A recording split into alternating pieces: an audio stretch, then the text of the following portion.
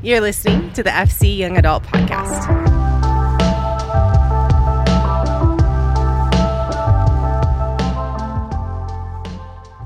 Hi, my name's Larissa. If we haven't met, I would love to meet you. I am going to be finishing up the series that Evan started a few weeks ago and walk through just the end of the story of Joseph.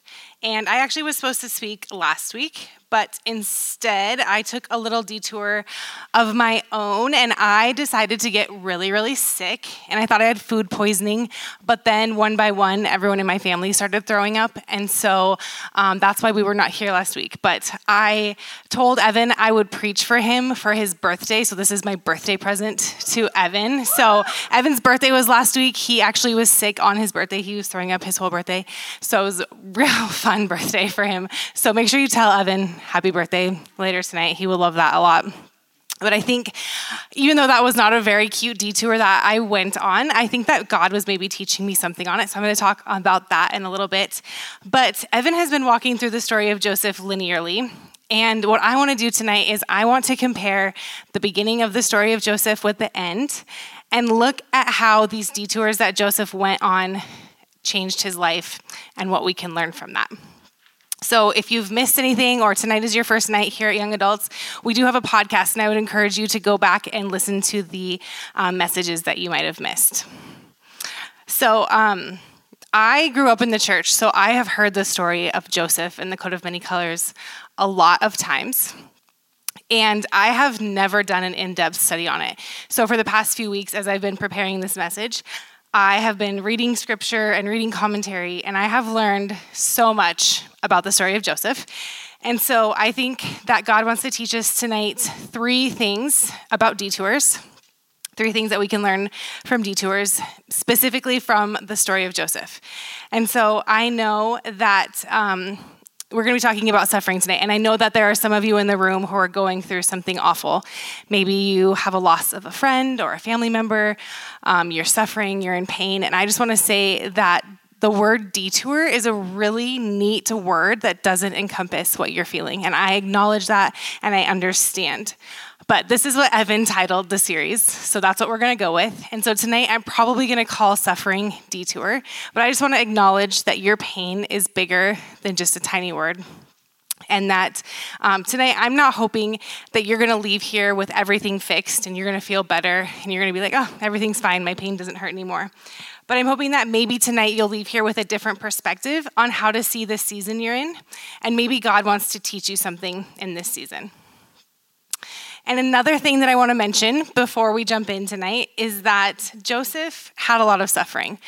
But if we look through the Bible, we see that every single person in the Bible endured a lot of suffering. And I just want to say that I do not think that God caused Joseph's suffering. I think it's really important to say that. I think that there's just a lot of unfortunate things that happen because we are messy and we are broken, and the people around you are messy and broken. And I think that because of that, bad things happen, unfortunate circumstances happen, but God can work in our pain, and he can work for his glory if we will let him. So detours are going to happen to us. They might be good. They're probably going to be pretty bad.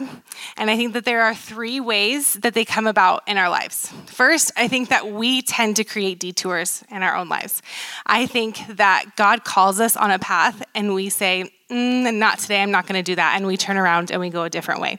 So I think that we can create detours in our lives. I think other people create detours in our lives. We see that in the story of Joseph because his brothers sold him into slavery. And that was an action that they took that Joseph had no control over. So other people's actions might take you on a little bit of a detour. And I know I said that God doesn't create suffering in our lives, but I do think that sometimes God himself might take us on a little bit of a detour. And I think that God might use a detour in our lives to protect us and to refine us. So let's jump back to meeting Joseph in Genesis 37. When we meet Joseph, he's a 17-year-old boy.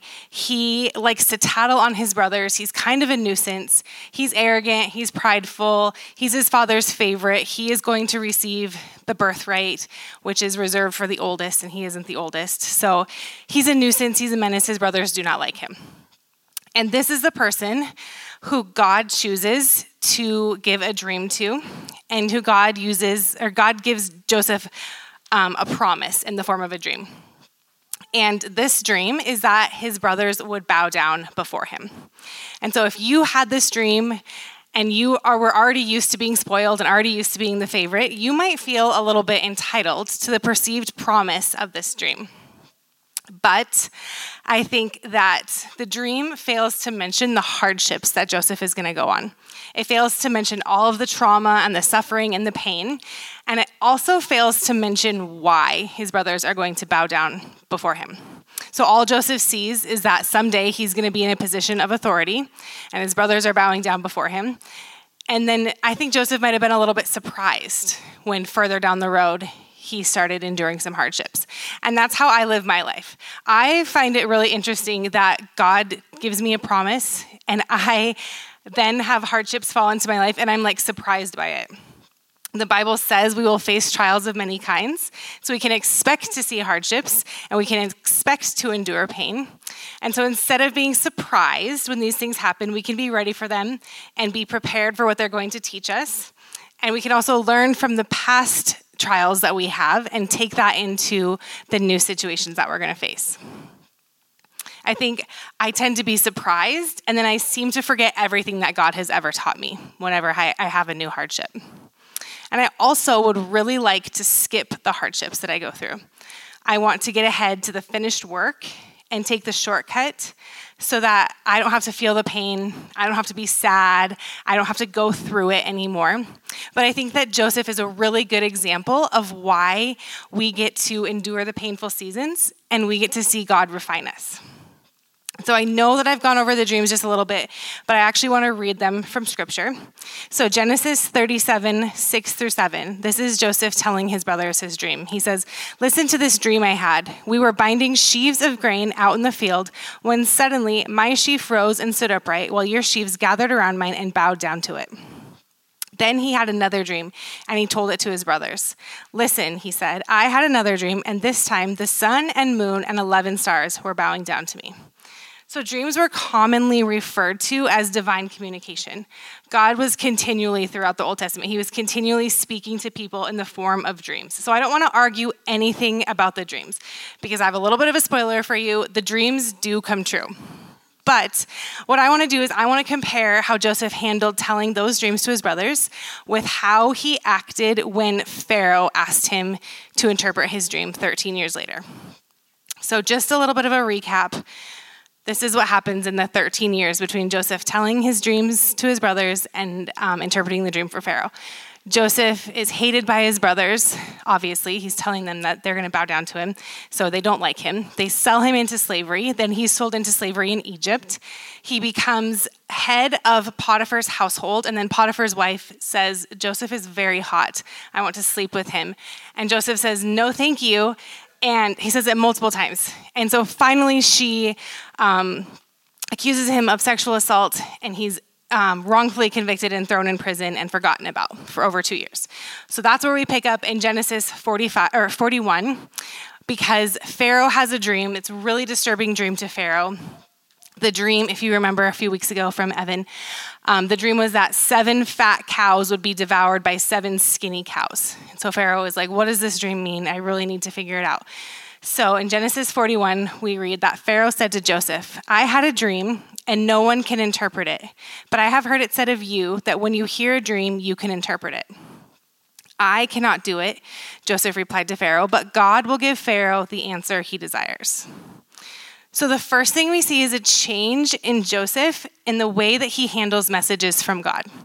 Because if you remember at 17, he was just walking around telling everyone his dream. And what's really interesting is that he wasn't even interpreting his dream at 17. He was just telling his dream. But now, 13 years later, he's actually giving away the credit. He's saying, no, I am not able to interpret the dream. God will, and I will just be the messenger. So this is a huge change from 17-year-old Joseph. He's aware. He's leaning into the gifting that God has given him. And so that's the first thing that I think that we can learn from detours. I think that detours help to mature us. I think that sometimes we need a little bit of extra time to walk through the painful season and let some things go, because we tend to pick up a lot of baggage when we endure trauma. We might learn a new way to cope, or we might start handling fear differently. We might find ourselves to be really angry and bitter. And God might walk with us and say, hey, I want you to let go of some of these things. You're holding on to things that I did not call you to pick up, and I want you to lay them down. These are not meant for you. And so I think that Joseph could have walked through those painful seasons and let him harden him. And I think that would be a very logical reaction, and I think we all would really understand if Joseph was still really bitter and angry and mad at his brothers and mad at his circumstances. But as I was studying this, I found it really interesting that throughout Joseph's whole story, we don't actually see Joseph's reaction to these circumstances that he faces. But I'm going to make a couple assumptions here. I think it's probably safe to assume that Joseph was really frustrated and really angry. And that is like bare minimum. I think it was probably way worse than that. I think if I was sold into slavery, I would want to murder someone. So he's sold into slavery and wrongfully imprisoned. Of course he's angry, and of course he's bitter. And I don't think that he took it lightly. I think he really grieved what was lost for him. I think he had to go through a lot of heart work to not be bitter about his circumstances. And this is my take on why we don't see his reactions. I don't think that his reactions are revealed to us because I don't think that God wants to point out to us what we already know. We already know how to be bitter and angry and resentful. That's ingrained in our very being. And I think it's fair to be upset when trials happen. And I think the sorrow we fear, the genuine reaction to our pain, I think that is a fair reaction. But it's the continued reaction that needs to be examined. Because bitterness starts off really small, right? We've all been bitter before.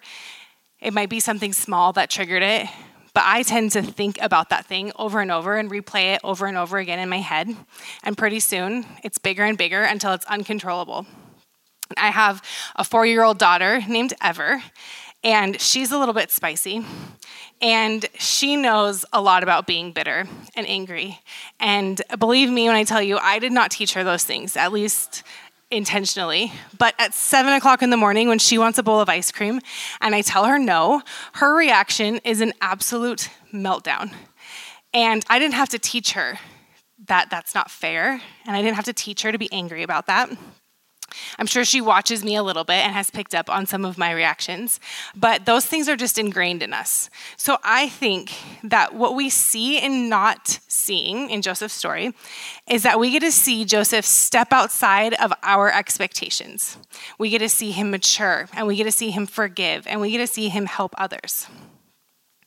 And what's interesting about Joseph interpreting Pharaoh's dream is that Joseph honestly could have just refused to interpret the dream. He didn't have to do it. I don't think that's very likely because Joseph really did want to get out of prison. But Joseph could have said, no, I'm not going to do that. Every single person I've ever gotten close to has hurt me. I have no interest in interpreting your dream. No, thank you. And he could have just pushed Pharaoh away and said no. Because Joseph didn't know what the outcome of interpreting the dream was going to be. And so I think if Joseph had been hardened by the circumstances in his life, then he wouldn't have given credit to God, and he wouldn't have correctly interpreted Pharaoh's dream. Because Joseph could have also just lied. This dream about cows, I don't know, he could have made it up on the spot, hoped Pharaoh would have let him go, got out of prison, and ran away. And then we would not have the story about Joseph. So, like I said, I went on a little detour of my own last week, and hold on, I just lost my notes. So I went on a little detour of my own last week, and because we were sick, I had to cancel more than one thing that I had planned. I was sick, my family was sick, and it was just canceling things over and over again. And I think that was just a little bit of a reminder from God about how I handle things when things don't go as planned. I do not handle unforeseen circumstances well. So these circumstances were completely beyond my control. Like I could not control that I got sick. I couldn't control that I passed it on to my family. But I was so devastated that my plans got ruined. Specifically, I was really upset that Evan's birthday plans got ruined. And then I had all these other like fun house projects to do because Evan had the week off. And so I was like, let's paint. And Evan was probably like, I love that we're all sick. We don't have to do all of your house projects. But so I was just like devastated. And when I handle things that are not in my control, I'm really hard on myself. So I was just like talking very meanly to myself and my family. I was really hard on myself. And I actually caught myself spiraling. And on Evan's birthday, we had to pick our oldest son, Maddox, up from school. And I caught myself being like really resentful of Maddox. And he was just sick. It was not his fault. It was beyond our control. And I am not saying that you should be happy-go-lucky when things don't go as planned. But I think that this was a perfectly timed lesson from God to say, what is your attitude right now? Where does sadness turn to bitterness in your life? And that's something that I have to work on constantly. Because I think sometimes the painful experiences of our lives make us inwardly focused. Like when I'm going through something, I want to tell all of you, and I want you guys to just like be in my bitterness with me. If I'm mad at someone, we're all mad at that person, okay? Good? So that is how I feel. I want to be inwardly focused in my pain. But what we see is an outward focus on Joseph's part. And obviously, every single sentence between Pharaoh and Joseph was not recorded. But what we aren't shown is Joseph interpreting Pharaoh's dream, but also reminding him of his pain. He didn't say, okay, here's your dream. There's going to be 7 years of abundance followed by 7 years of famine, and that's going to be really bad. But let me tell you, I was just stuck in prison for 2 years, and that was worse. So I know that there's going to be some pain, but I just want to talk about my pain for a second. We don't see that at all. And I think that that's on purpose. And I think that's a reminder to us to act in the opposite way than what the world expects us to act. Because we all know someone whose pain is more than ours. And not like really, but they're just like, I went through Starbucks today. It was the worst day of my life. They gave me the wrong drink. And you're like, you will be fine. It's not that bad. So we get to have an unnatural reaction to circumstances in our lives because we get to act in a different way than what people expect of us. We get to choose if our suffering is going to point back to us and be really loud so everyone knows that we're going through it, or we get to choose if our suffering is going to point back to Jesus and become outwardly focused. Because Joseph suffered, but Joseph also got to help others. So let me just paraphrase what happens next. Joseph interprets the dream for Pharaoh. Pharaoh loves Joseph's discernment, and he places Joseph second in command in all of Egypt. So Joseph is now in charge of collecting the grain. So for 7 years of abundance, he collects grain, and there's so much grain that they can't even count it. And then just like the dream, the 7 years of abundance were followed by 7 years of famine. And the Bible says that all the world came to Egypt to buy grain because the famine was severe everywhere. So I want to pick up in Genesis 42 just to see where Joseph's dreams continue to show up. So Genesis 42 says, so Israel's sons were among those who went to buy grain. Israel is Jacob, who is Joseph's father. So his sons are Joseph's brothers. Kind of confusing. So they went to buy grain, for there was famine in the land of Canaan also. Now Joseph was the governor of the land, the person who sold grain to all of its people. So when Joseph's brothers arrived, they bowed down to him with their faces to the ground. As soon as Joseph saw his brothers, he recognized them, but he pretended to be a stranger and spoke harshly to them. Where do you come from? He asked. From the land of Canaan, they replied, to buy food. Although Joseph recognized his brothers, they did not recognize him. Then he remembered his dreams about them and said to them, you are spies. You have come to see where our land is unprotected. I don't want to miss that really small word there at the end. That word is then. Joseph sees his brothers, he recognizes them, and then he remembers his dream about them. And what that says to me is that Joseph had not been sitting in his prison cell. He hadn't been living the 7 years of abundance and the 2 years of famine. He had not been living that, just replaying that dream over and over in his mind. He wasn't constantly thinking about it, wondering where the heck his brothers were, why they were not there to bow down before him. He had actually forgotten about it. And what's really interesting is in the previous chapter, we actually see that Joseph has a son who he names Manasseh. And that name means God has made me forget all my trouble and forget my father's household. So the next thing that I think we can learn from detours is that detours give us the space to forgive. Because it was essentially the actions of his brothers that started the ball rolling for Joseph's detours. If they had not sold him into slavery, then he would not be here in this moment as the second in command in all of Egypt. And yes, now he is in a position of authority. He is wealthy. He is in charge of selling grain to people. He's married. He has kids. But that doesn't mean that he still could not have been grieving the loss of his family. He no longer had a relationship with his brothers or his father. And so I think it would have been very easy for him and also very justified for him to still be angry with his brothers. And I think he could have also refused to sell them grain. And I don't know about you, but sometimes I run into someone at the store that I do not like and who has wronged me. And I'm like, fine, and I have forgiven them until I see them at the store. And then I am mad all over again. And so thinking about Joseph seeing his brothers for the first time, like, would that not make all of these memories flood back to Joseph? Would that not make the anger and the bitterness just come flooding back to Joseph? And I think we would understand that. But the maturity and the forgiveness that Joseph gained from the detours in his life allowed him to be placed in this position of authority because he has control now over who he sells grain to. And I think we see a lot of pride and arrogance in Joseph at 17. And I think maybe God used those detours and used that time to work some of that pride and arrogance out of Joseph's heart. And I just really want to emphasize the point that Joseph had been wrongfully imprisoned by Potiphar and his wife. So there's a chance that Potiphar and his wife could have also come to buy grain from prison. And we're only told a couple of things in Joseph's life in the Bible, but I am sure, based on my own life, that there were other people who wronged Joseph, and he had the choice to sell them grain or to not sell them grain. And had he not matured and forgiven them, then he would have let bitterness win, and he wouldn't have sold them grain. And then he wouldn't have been saving lives. And so Evan can attest to this fact, but I can hold a grudge like it's my job, like it's my 24/7, $0 a year salary job. I can hold a grudge. So if I was left to rot in jail and I was forgotten about and abandoned, I would be ticked off. And this would be a prime opportunity for me to plot my revenge, not only against whoever threw me in jail, but also against anyone in my life who had ever wronged me.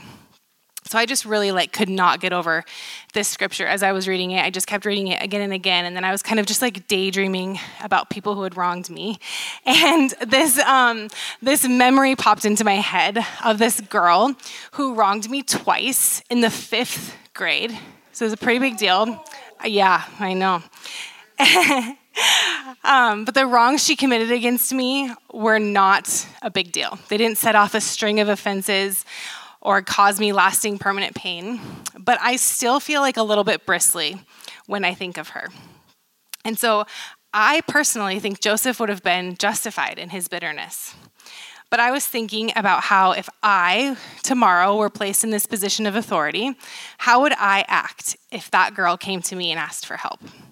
Would I have forgiveness for her? This is in the 5th grade. This wasn't yesterday. This was quite a while ago.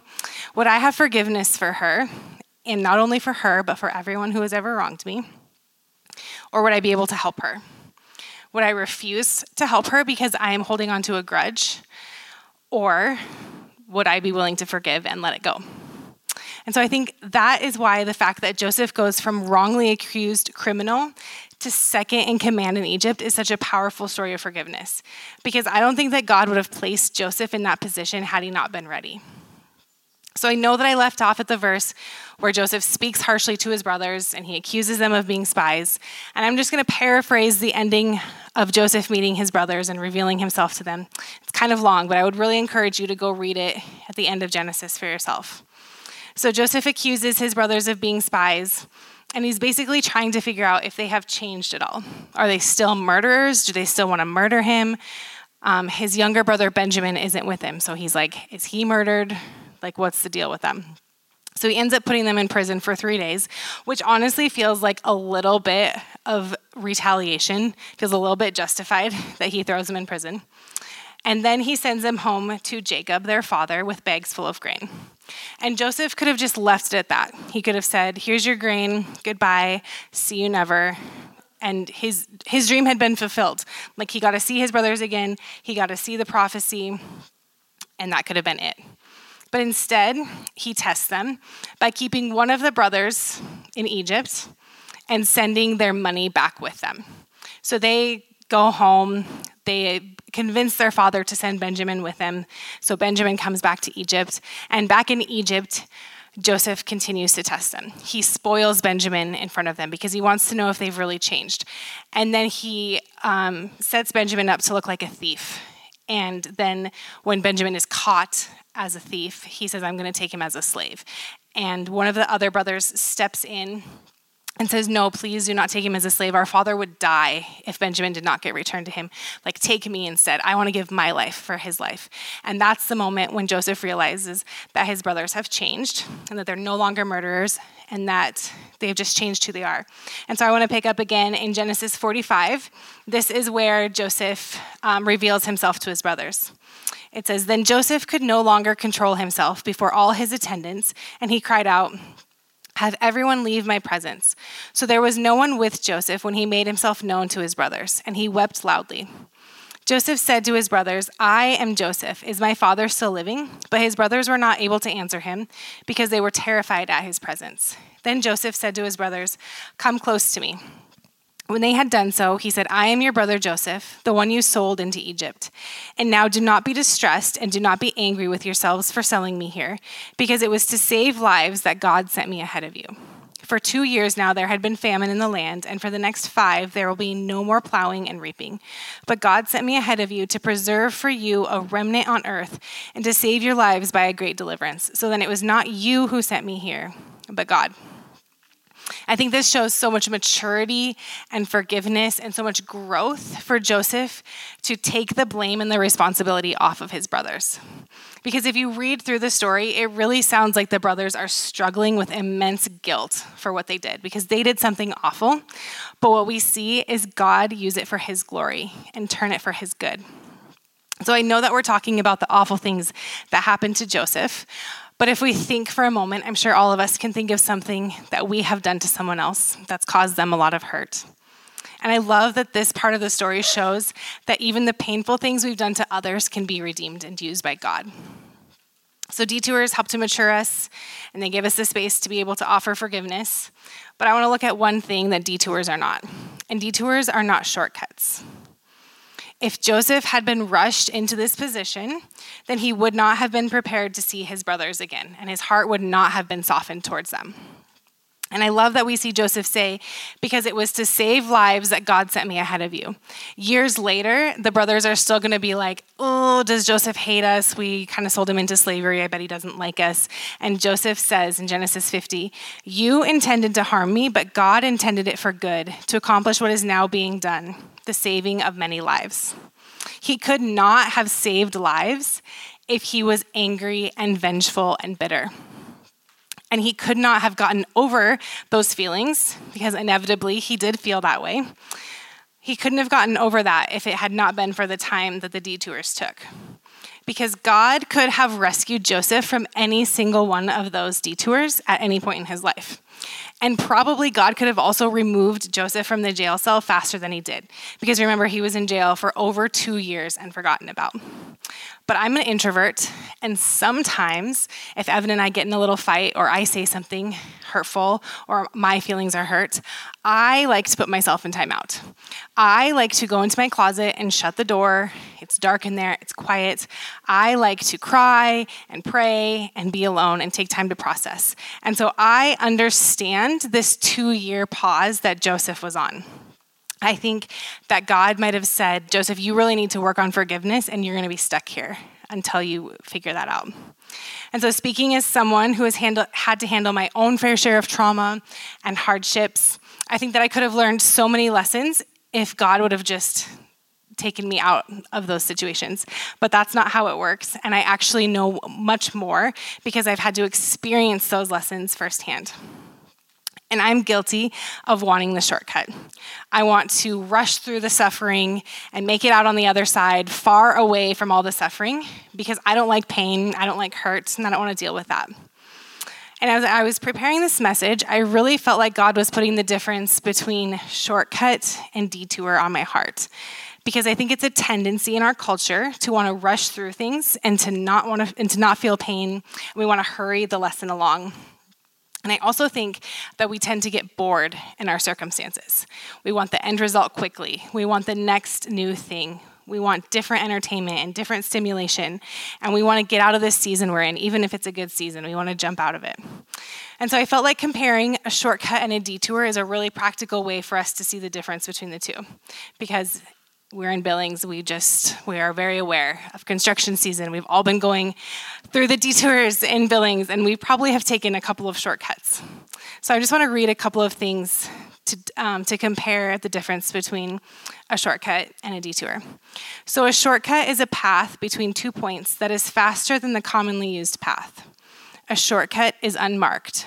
If you're using a shortcut, you're trying to save time, so you're probably rushing through the process of getting to the destination, and that could result in putting yourself or others in danger. And lastly, a shortcut omits one or more steps. But a detour, on the other hand, is a deviation from a direct course. A detour is probably going to add time to getting to your destination. Usually, a detour prevents us from running into an obstruction. An official detour is clearly marked with signs and arrows telling you which way to go. Sometimes there's someone directing traffic in a detour to make sure you're on the right path. A detour often forces you to slow down. And I love the comparison between these two things because I think if it were up to us, we would take a lot of shortcuts because we're in a hurry. I have never done anything slow in my life. I drive fast. I run through the store fast. I do not like to slow down. I like to omit steps. I like to go around pain. I want to rush through the things that I don't like. And even if it's not painful, if it's something that I don't like, I don't want to do it for more than 5 minutes. Like I want to get it done. I want to get done as quickly as possible. But that's not how it works. God uses the detours to slow us down because we are unable to fully grow and mature and be refined when we are rushing. And one of my favorite things about the detour is that it's clearly marked and that sometimes there's someone standing in the traffic, directing traffic, because God might have not placed this detour in your life, but he's walking through it with you. He's leading you through the pain and the sorrow. So the detours in Joseph's life remind us that detours are a chance to slow down, and our circumstances don't confine us. God's plans are not limited by our current capacities or our current circumstances, and unexpected detours are not a sign of failure. I think God could have just simply placed Joseph in this position of authority, but then he would have missed all of the refining that God did through his life. And we would not have this example of how to handle the hardships and overcome painful situations. So I think when we see a promise from God, we can expect to see the fulfillment of that promise through a lot of detours.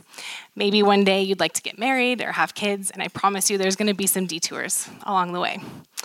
And we talked a lot about pain tonight, and one of the things I didn't talk about was that the Bible actually calls one of the detours a blessing. When Joseph was put in charge of Potiphar's house, we see that the Lord blessed Joseph in everything that he was in charge of and everything that he touched. So we talked a lot about detours in the form of painful experiences, but I want to just remind you that sometimes detours could be seasons of blessing and seasons of abundance and seasons of preparation. So don't miss the lesson that God has for you just because you're in a season that you don't like. We can expect the detour, and so we just have to fight against the desire to find a shortcut. And so maybe tonight you can identify that you're on a detour right now. Maybe you're making it back to a path from a detour, but maybe you're in a painful situation. And so my question for you is to look at how you are handling this season of your life. Are you bitter and resentful because this isn't how you expected your life to turn out? Do you feel like someone took something from you, and do you feel like you want to seek revenge? do you see this detour as a lost opportunity? Or are you able to acknowledge that the pain you might be experiencing is also a season that maybe God is asking you to slow down and allow some refinement to happen? Are you able to see that God might be maturing you and allowing you to grow and be sharpened while in the midst of your discomfort? Is there forgiveness that needs to be offered? Let's pray. Jesus, would you help us appreciate the detours even when they're painful? And would you help us see the lessons in every single season? Because if we're in a season of loss or bitterness, I just pray that you would loosen those chains and that you would help us find forgiveness and you would help us just point back to you in the midst of our suffering. And whatever season we're in right now, Jesus, if that's a really good season or that's a really bad season, I just pray that you would help us not rush through it, but you would help us enjoy the moment we're in. And maybe enjoy is too nice of a word if we're in a season of pain. But Jesus, would you help us just stand firm in this moment and just seek you in everything and just praise you for the lessons that you give us. In Jesus' name, amen. Thank you for listening to the FC Young Adult Podcast. If you are in the Billings area, we would love to see you at our in-person gatherings on Tuesday nights at 7 p.m. If you're unable to attend in person, there are always ways to engage online. Follow along through Instagram at faithchapel.ya or find our ministry page at faithchapel.cc. You are loved.